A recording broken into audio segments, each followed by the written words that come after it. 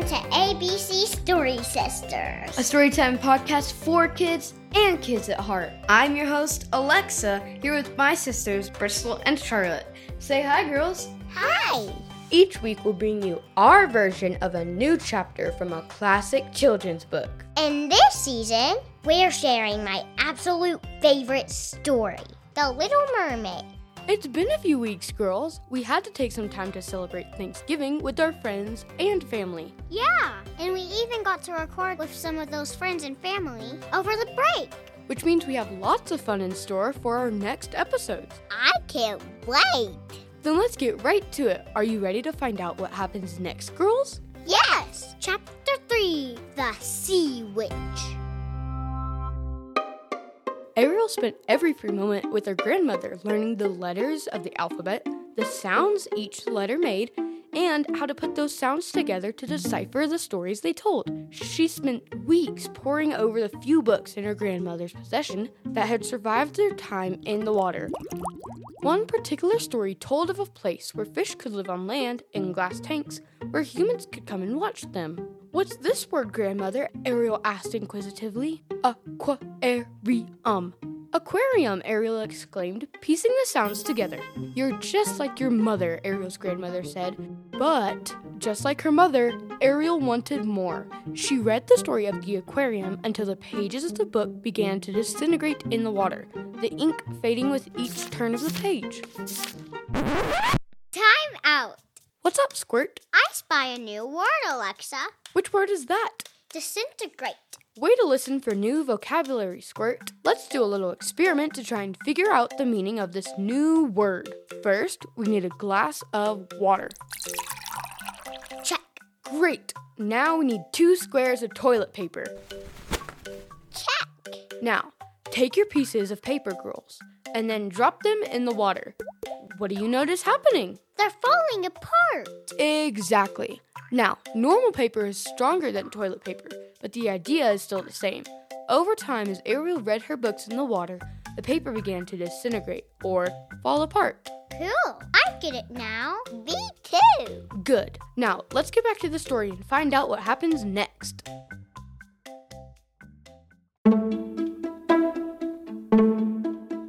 As Ariel read about the aquarium over and over again, she began to wonder, what if her mother could be living in an aquarium? What if the fisherman had taken her there? What if she had been there this whole time, just waiting to be rescued? The what if question swam in her head as she swam to the home of her BFF, Flounder. She had to talk about this with someone. Finding her on the front porch, Ariel could barely get out a hello, motioning for her friend to follow her as the thoughts poured out of her mouth.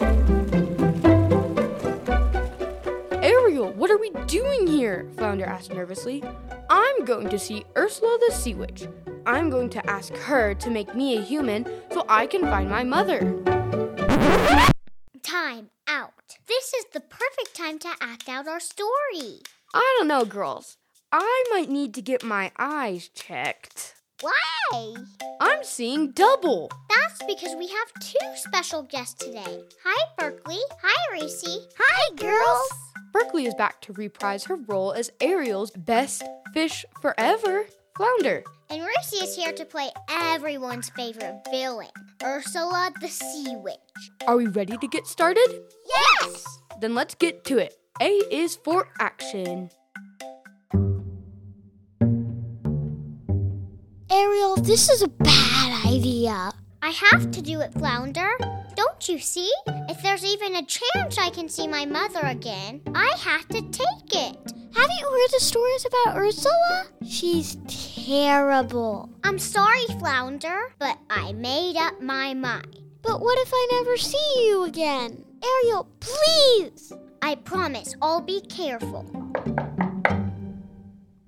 Come in, come in. Well, well, well. What do we have here? I never thought I'd see one of King Triton's daughters darken my door. To what do I owe the pleasure? Ursula, I want to go to the shore. I want to find my mother. I want to be a human. And I know you can help me. I see. That's a big request from such a small mermaid. And what do you have to offer in return? I don't have anything to offer you. Well, nothing in life is free, dearie.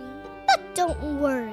I won't ask for anything but your word. My word? I'll make you a deal. I'll give you 3 days as a human. Plenty of time to find your mother and set her free. If you succeed, you can return to your happy little life. What if I fail? That's why I need your word. If you fail, you'll belong to me as part of my collection. But don't worry about that now, dearie. You're a smart girl. I'm sure you'll succeed. All I need is your word. Young lady, what on earth do you think you're doing here? Sebastian, what are you doing here? It looks like I'm about to keep you from making the biggest mistake of your life. Sorry, Ariel. You wouldn't listen to me, so I had to go for help. As sweet as this little reunion is, I don't have all day. What's it gonna be, dearie? If I stay, I'll never know if my mom is out there. But if I go, I may never see my family or you two again. Yes, life's full of tough choices, isn't it? Ursula, I made up my mind. Ariel, please. You have my word. No!